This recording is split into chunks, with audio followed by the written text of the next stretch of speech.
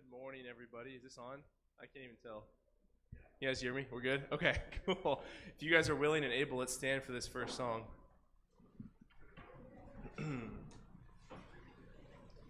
I love you, Lord, and I lift my voice to worship you, O my soul.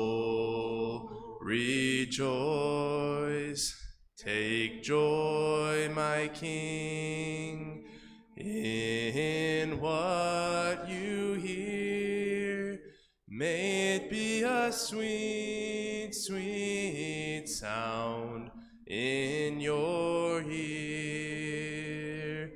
I love you, Lord, and I lift my voice to worship you, O my soul. Rejoice, take joy, my King, in what you hear. May it be a sweet, sweet sound in your ear. Amen. Please be seated.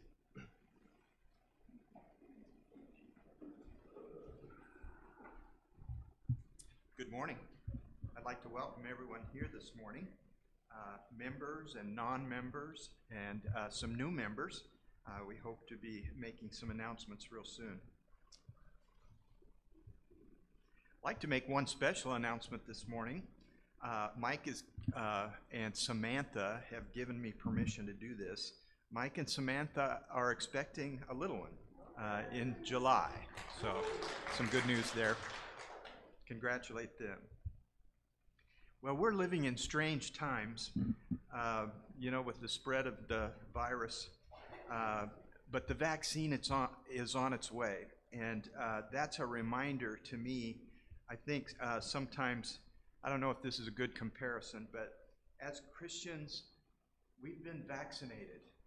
We're living under the protection of God, and it might not give us complete immunity from Satan, but we are living under God's protection, and we can be thankful for that. It's not an exclusive club. It's open to everybody, but it is nice to think about. And as we worship this morning, I want us to be thinking about the blessings that we enjoy.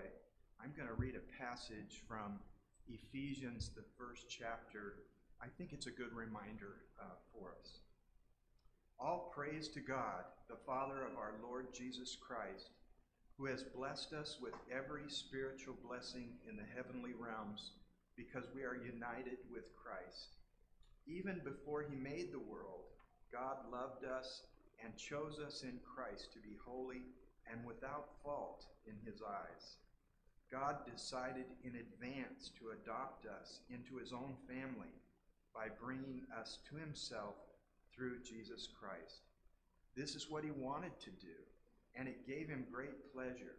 So we praise God for the glorious grace he has poured out on us who belong to his dear Son. He is so rich in kindness and grace that he purchased our freedom with the blood of his Son and forgave our sins. He has showered his kindness on us along with all wisdom and understanding. God has now revealed to us his mysterious plan regarding Christ, a plan to fulfill his own good pleasure. And this is the plan. At the right time, he will bring everything together under the authority of Christ, everything in heaven and on earth. Let's bow in prayer as we begin our worship this morning. Father, we're thankful that we can come together like this as members of your church. We would ask that you be with us this morning, Father, as we give thanks for all that you have done. We're thankful for the blessings that we enjoy because of your Son. We're thankful for that plan. that was devised from the very beginning to provide for us. And Father, we give thanks to you and your Son. We pray through him. Amen.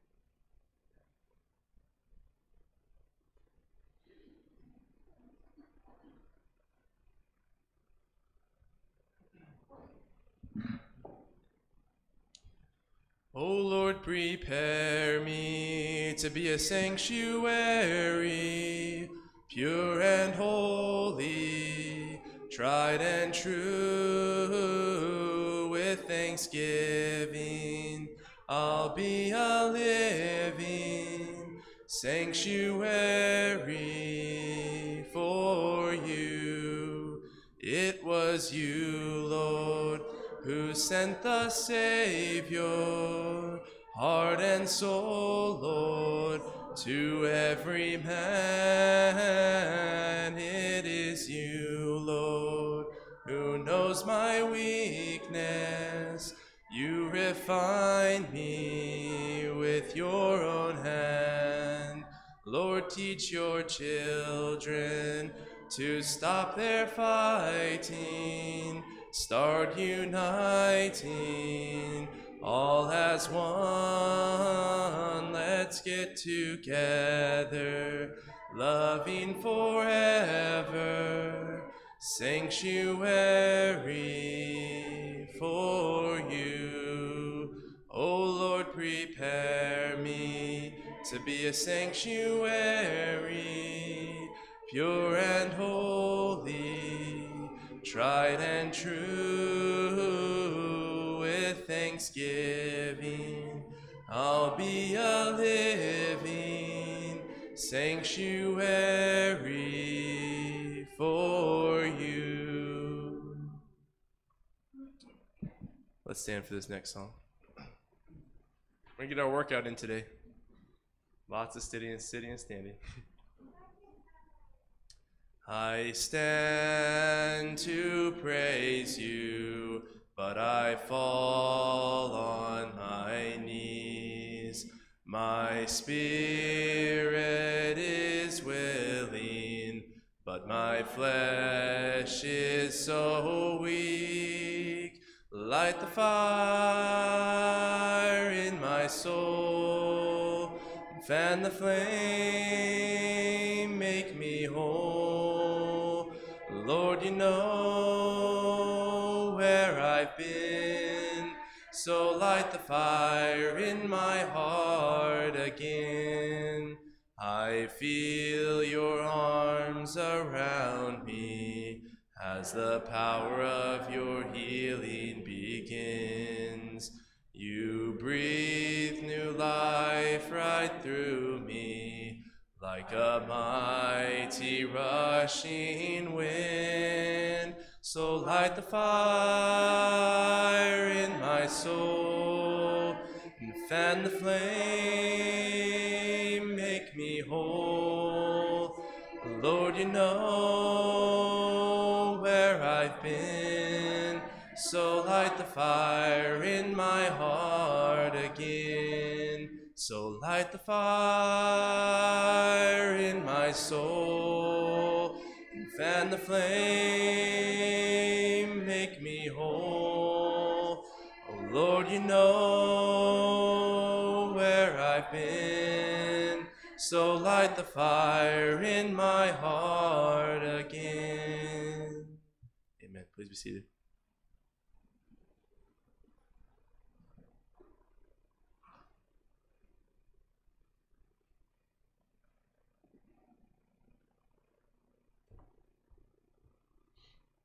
Good morning. If you turn to your Bibles, John chapter 21, we're going to read verses 18 through 22. I tell you the truth, when you were younger, you dressed yourself and went out where you wanted. But when you are old, you will stretch your hands, and someone else will dress you and lead you where you do not want to go. Jesus said this to indicate the kind of death by which Peter would glorify God. Then he said to him, "Follow me." Peter turned and saw that the disciples whom Jesus loved was following them. This was the one who had leaned back against Jesus at the supper and had said, Lord, who is going to betray you?" When Peter saw him, he asked, "Lord, what about him?" Jesus answered, "If I want him to remain alive until I return, what is that to you? You must follow me."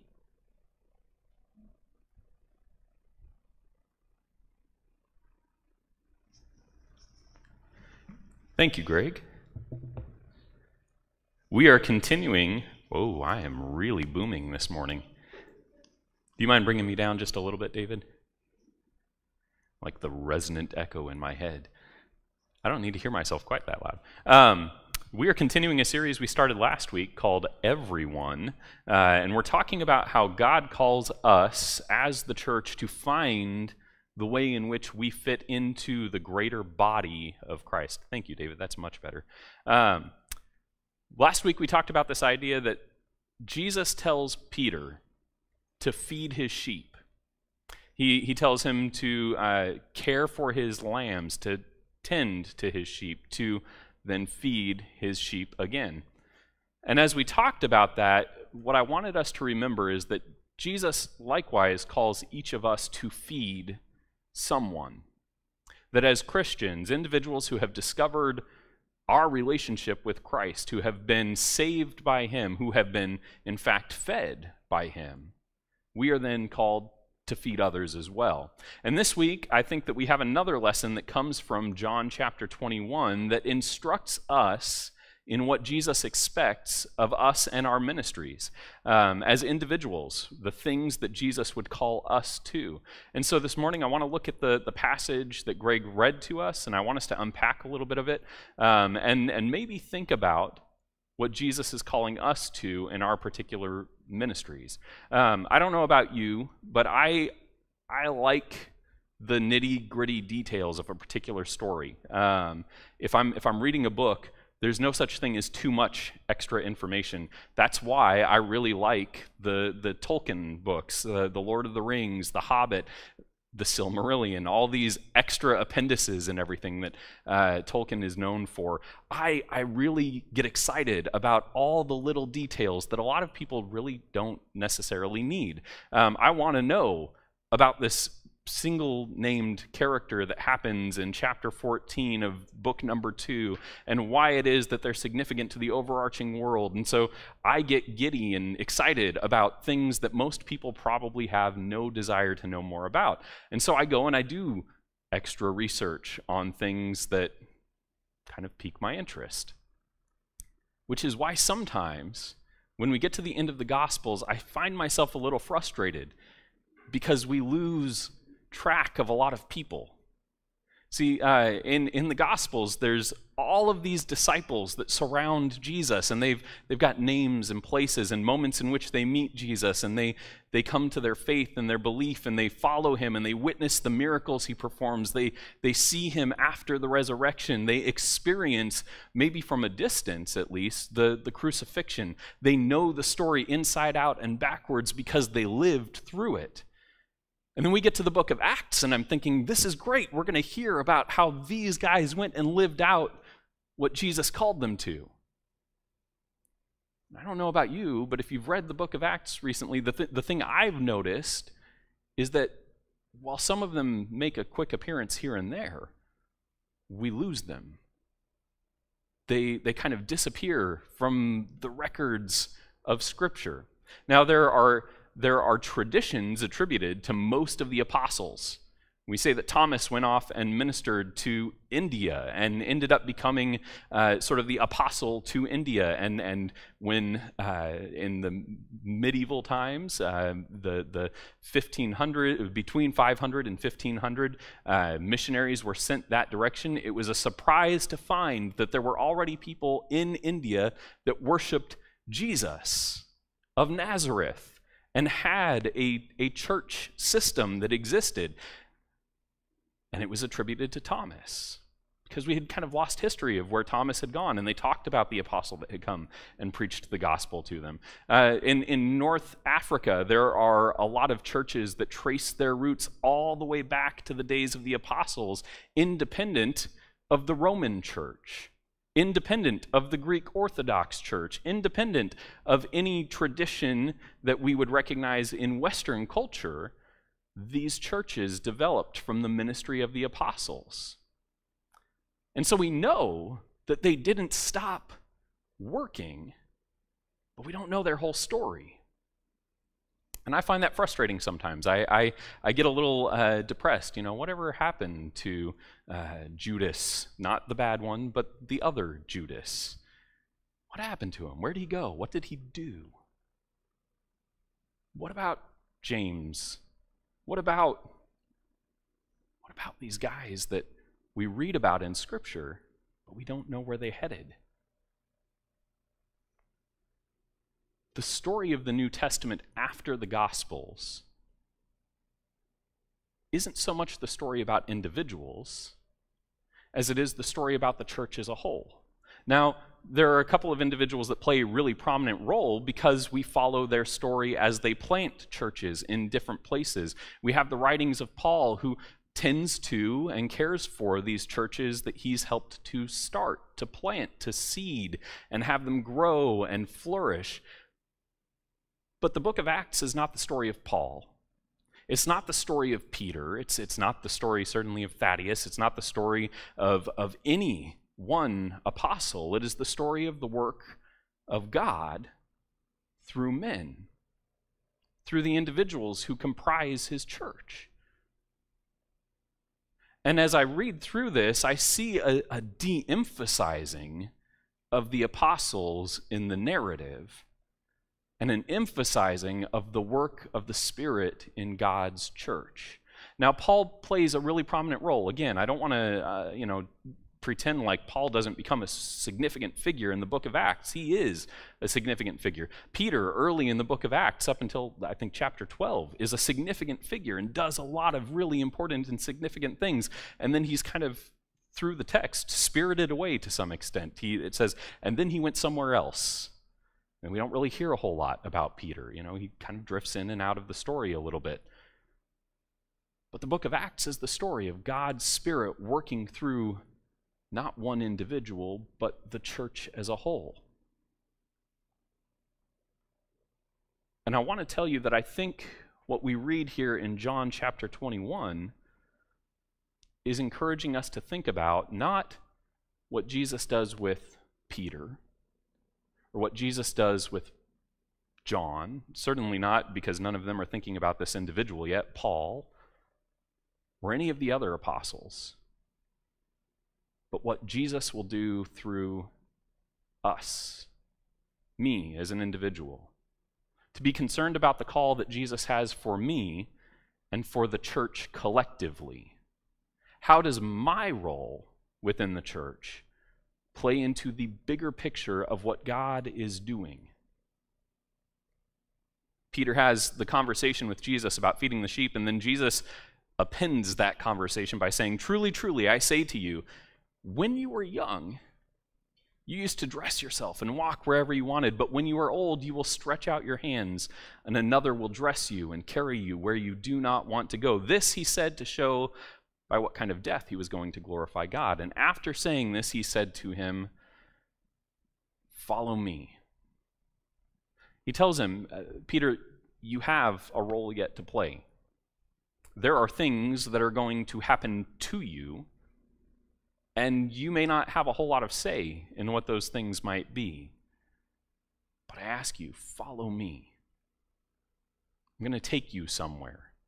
I'm going to lead you somewhere. I'm going to ask you to do things for me. I have expectations for you. I have a job for you, a mission that I want to set you on. And Peter thinks, okay, that's great. It's all well and good, Jesus. I'm glad you're going to do something with me, but I have my clicker off. What about that guy? What about him? What about this man? And he points to the disciple whom Jesus loved. We say that's John, the writer of the book of John.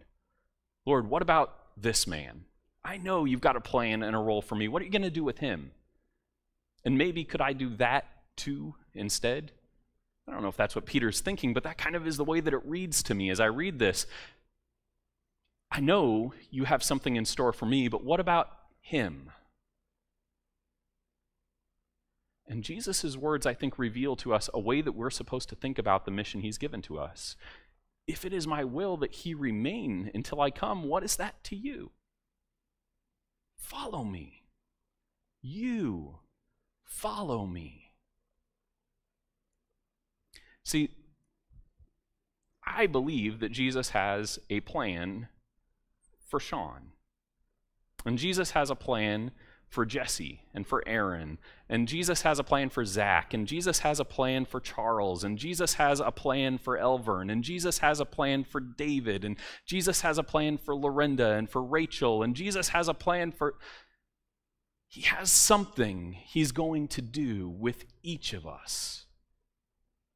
He has a role for us in mind, a specific outcome, a way in which we will walk and work. And when Jesus says that someone will lead you where you don't want to go, I don't think he's talking specifically about you're going to be led by the hands to the gallows. I think he's saying my Spirit's going to take you in a place that you may object to, that your natural self may say, I really don't want to do this. But my Spirit in you will lead you to somewhere you don't want to go.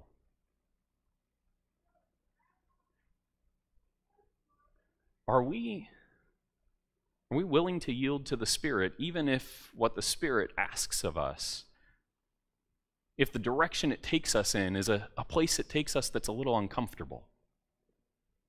Because Peter gets taken to a lot of really uncomfortable places. In fact, the moment that Peter kind of drops out of the narrative of the book of Acts, he's just been in prison. He's been in a situation where he's been arrested because he's a heretic according to the Jews. He's a troublemaker according to Herod. He is a problem, a thorn in the side of those who are in authority and power in Israel, and maybe even a thorn in the side of the people of Rome. And he got there by doing exactly what God asks him to do.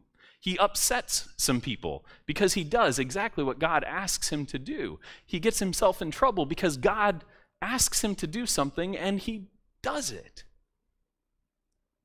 And this isn't unique to Peter. This happens to Paul too. I don't know if you've ever read the end of the book of Acts really quickly through, but what you end up seeing with Paul is that he finds himself on trial and he's about to get out of it.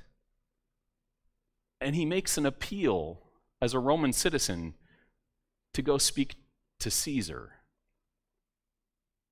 See, he's on trial because the Jews don't like him, because he's preaching the resurrection.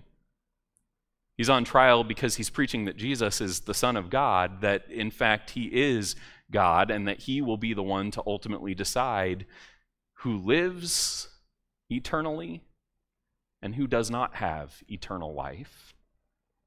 And it gets him in a lot of hot water with the Jewish authorities, and they pass him along to higher authorities within the Roman Empire. And as Paul is about to be acquitted, and well, I find nothing wrong with this man, he says, I appeal to Caesar. And you're thinking, Paul, is that really the best idea? You were just about to be let go. But for the sake of his ministry, he does something that seems so foolish on the surface. He travels off to Rome on the empire's dime. And it's there that he finds himself in a situated apartment where he's able to write letters to the various churches that he's had interactions with. He's able to minister to people who are among Caesar's household. He's able to minister to the church in a secure and safe location, again, on the government's dime. It's kind of an interesting sort of arrangement that he ends up finding there for himself. He's shackled to a Roman soldier, but at the same time, he's able to continue his ministry, facilitated in a way that probably no other apostle was able to find themselves in, because he yielded to what it was that God was calling him to. And the church grew as a result of it.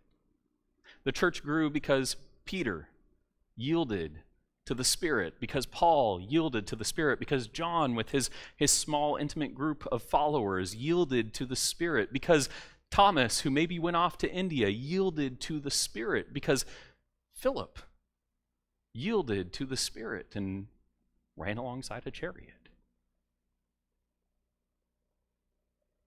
And so I ask you this morning, are we trying to ask the question, but what about him? Jesus, I know you have a plan for me. The Spirit, I feel you moving in me. I feel you asking me to go and do this work. But what about him? Can I have what you've given him?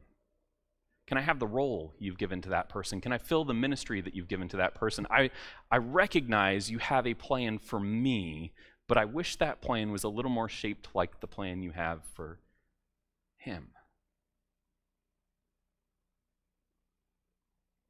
And it all comes down to this idea of mission. Mission is without personal benefit. Mission is not about how I might be glorified. Mission is not about how I might be exalted or lifted up. It's not about my wants or even my needs. It's not about my safety. It's not about my comfort. It's not about my personal space. It's about what the Spirit is calling me to. The reason the first century church grew so quickly, the reason that the apostles were so effective in their ministry, it was not necessarily because Jesus had imbued them with amazing, wonderful gifts of healing and the ability to cast out demons and the ability to raise the dead and the ability to lay on hands so that people might experience spiritual blessings that were far beyond what anyone could expect or imagine. Those were all good. It was because these men, these apostles, these appointed individuals were about the mission. And in ways that they could, they did. However God had called them, whatever he had blessed them with, the gift that he had placed upon them, whether it was the ability to appeal to their citizenship as a citizen of Rome, or their ability to fade quietly into the background as the work of the church grew around them, they yielded to the mission,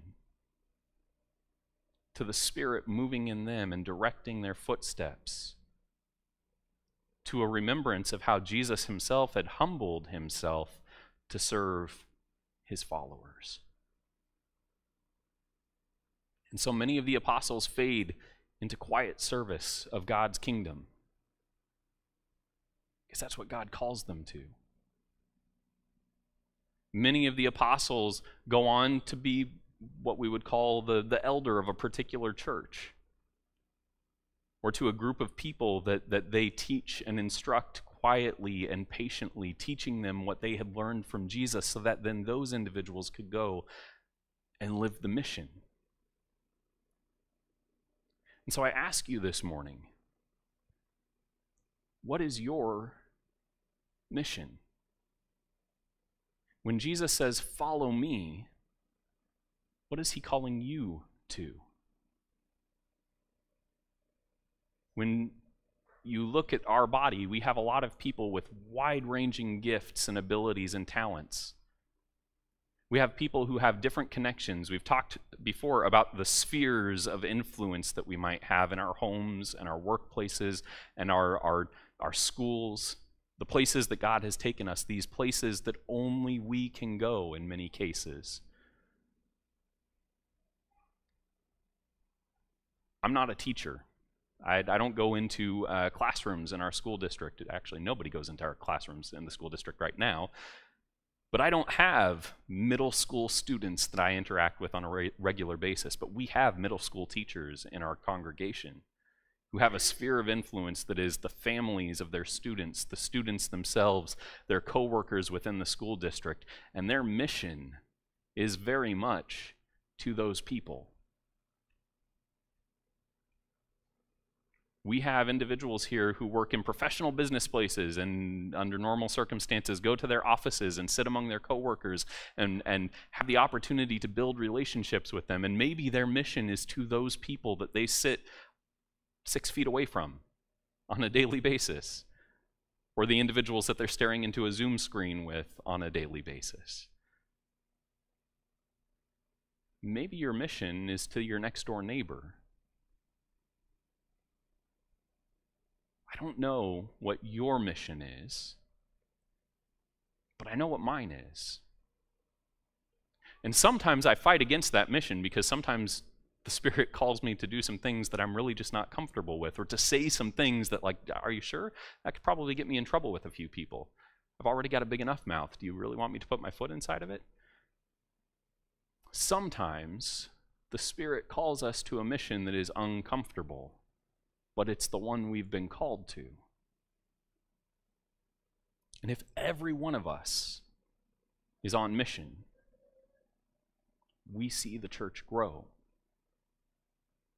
And there may not be a lot of glamour or benefit or glory in the particular mission we're called to as an individual, but the glory that we are called to as the church on mission, collectively, is the kingdom of God.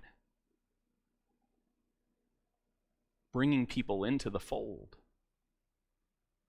helping the church to grow, not by our power, but by the power of the Spirit that lives within us.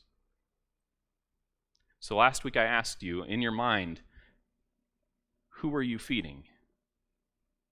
Who is the person that you have in mind this week as you go about your day-to-day life that you will feed? And this week I want to ask you, what is your mission? Articulate it. You need to be able to say in your head, this is the mission that God has called me towards. And it may require a lot of prayer on your part to come to a determination about what that mission is. But if you don't know what your mission is, you can't be about that mission. You can't be doing the work that God has called you to if you haven't considered what the work God is calling you to might be. Jesus places in Peter this moment, I'm going to call you to follow me, and it's going to lead you where you may not want to go. And you're going to have to do some things you may not want to do. But follow me. John may get some glory. He may live until I come back. But what's that to you? You follow me. And those words resonate in Peter's mind, and we see it in his life that he follows Jesus, and he struggles to do so sometimes. Sometimes he has to step wildly outside of the box that he's lived comfortably in for a long period of time, and he has to eat some unsavory things like bacon. I don't know. He has to interact with some people he might not have otherwise wanted to interact with, but he does it because he's on mission. Pray this week about what your mission will be, about what God is calling you to, about the sphere of influence He's given you, about the gifts and talents He's placed within you, about the Spirit's movement in your life, and ask yourself, what is my mission? How can I be about the work that God has called me to? And as a congregation, I think that the way the every part of this plays out is that we want to enable you in the mission that God has called you toward.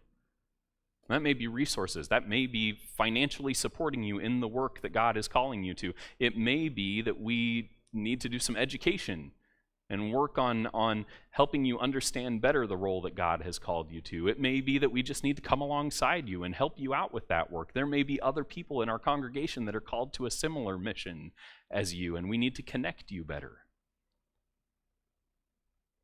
We need each other in the unique missions that God has given to us so that the mission of the church can thrive and succeed. Let's pray about the mission that God has given to us.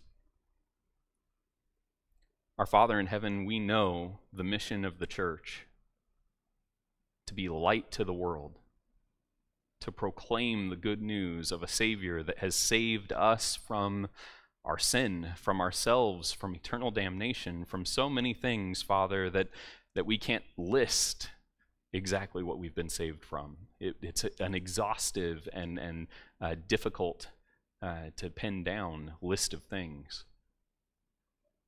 But Father, we believe that we have been saved.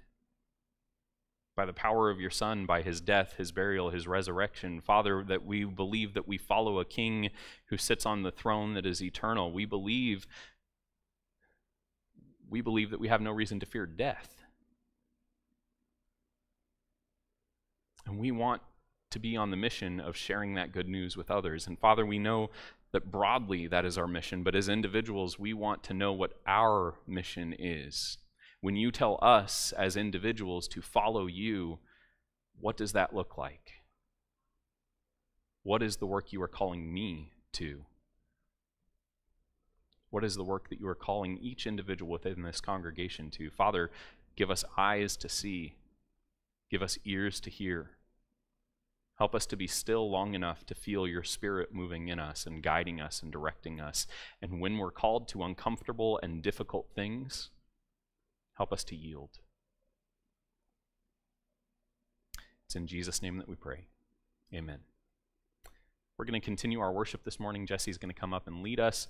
If you have need of the church and helping you to discover what mission Jesus has for you, or you want to accept the gospel, the good news that salvation has arrived in the person of Jesus Christ, we want to extend that opportunity to you this morning. I'm going to be in the back of the auditorium.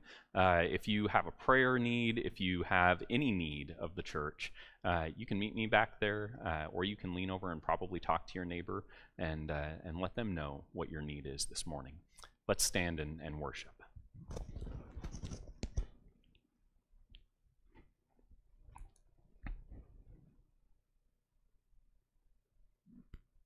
Come, thou fount of every blessing, tune my heart to sing thy grace. Streams of mercy never ceasing, call for songs of loudest praise. Teach me some melodious sonnet, sung by flaming tongues above. Praise the mount I'm fixed upon it, mount of thy redeeming love. Here I raise my Ebenezer, hither by thy help I've come, and I hope by thy good pleasure safely to arrive at home. Jesus sought me when a stranger, wandering from the fold of God. He to rescue me from danger interposed his precious blood. Oh, to grace how great a debtor, strain to be. Let thy goodness like a fetter bind my wandering heart to thee. Prone to wander, Lord, I feel it, prone to leave the God I love. Here's my heart, oh, take and seal it for thy courts above. Ooh, you guys got to hear the top end of my range there. All right, this song will prepare our hearts and our minds for communion. I hear the Savior say, thy strength indeed is small. Child of weakness, watch and pray. Find me in thine all in all. Jesus paid it all to him I owe. Sin had left a crimson stain, he washed it white as snow.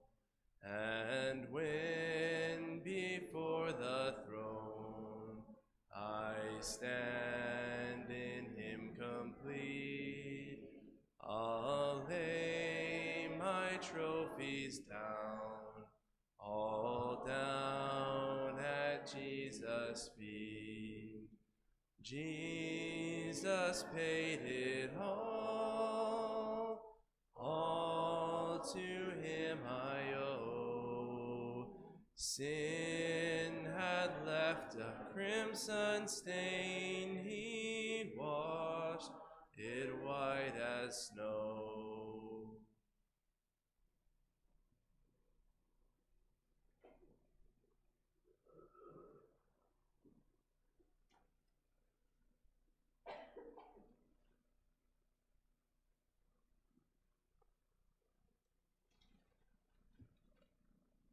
Morning, everybody.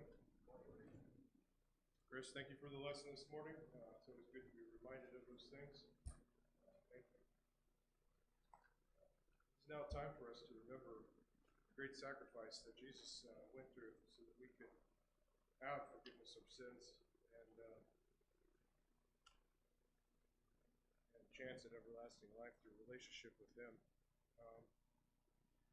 Greg touched on a little bit of what I was going to mention this morning during opening announcements, is that no one has to mention, everyone knows this, but we live in a very uncertain time.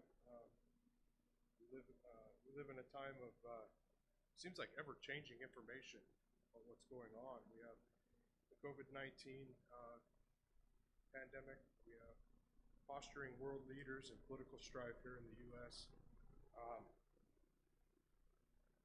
But I think it's important to remember through those times that God's covenant with man is not changing and hasn't changed and will not change through the relationship that we have with Jesus. I'd like to read from Psalms 102, starting in verse 25. Kind of reiterates what Greg mentioned and what we dived into just now. So, in the beginning you laid the foundations of the earth, and the heavens are the work of your hands. They will perish, but you remain. They will all wear out like a garment. Like clothing, you will change them, and they will be discarded. But you remain the same, and your years will never end. The children of your servants will live in your presence, and their descendants will be established before you. I think it's important that we remember this at this time as we say a prayer for the bread. Father in heaven, we thank you for this opportunity that we can gather around this table and remember your Son by partaking in an emblem that represents his broken body. And through that body, we gain this chance at everlasting life through relationship with him. We ask that those that are partaking at this time partake in a manner that is pleasing to you. In Christ's name we pray. Amen.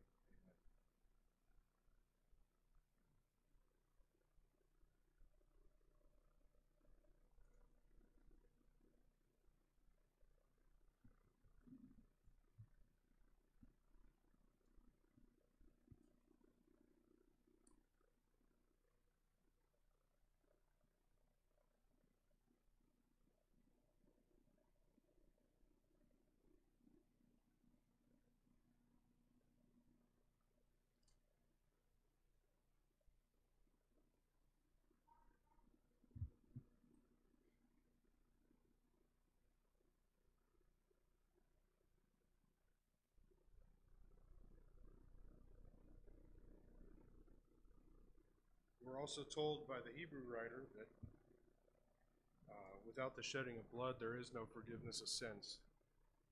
that was paid for us through Jesus when he went on the cross. Please pray with me once more.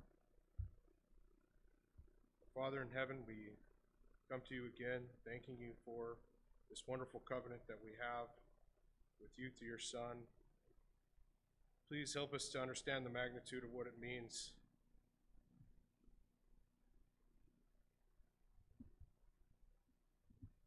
for his blood to be shed on the cross for our sins.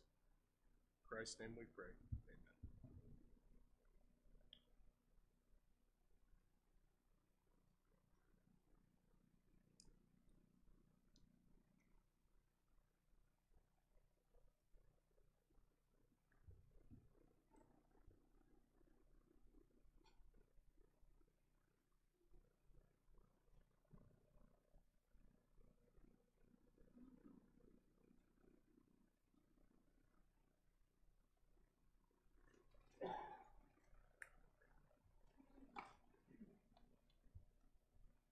Let's stand for this last song.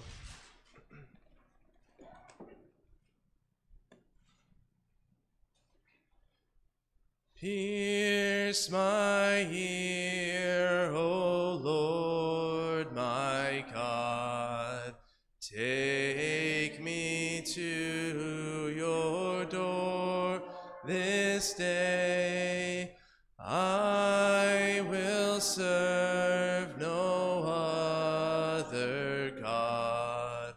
Lord, I'm here to stay, for you have paid the price for me. With your blood you've ransomed me. I will serve you eternally. A free man I'll never be. So pierce my ear, O Lord my God. Take me to your door this day. I will serve no other God. Lord, I'm here to stay. Amen. Please be seated.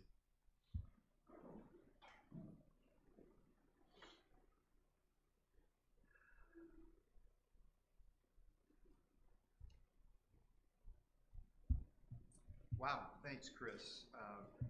Such a nice reminder. I hadn't thought of that passage in that way. God has a plan for us, doesn't he? And when we think about where the Spirit might lead us, that's a little fearful, I think, sometimes. But we need to look to where we have influence, and we need to yield. I appreciate that, Chris. When I made that announcement earlier about Mike and their baby, I forgot to mention Donna's going to have a grandchild too. That's pretty important, So we have some announcements this morning. I think they're going to appear on the screen up there.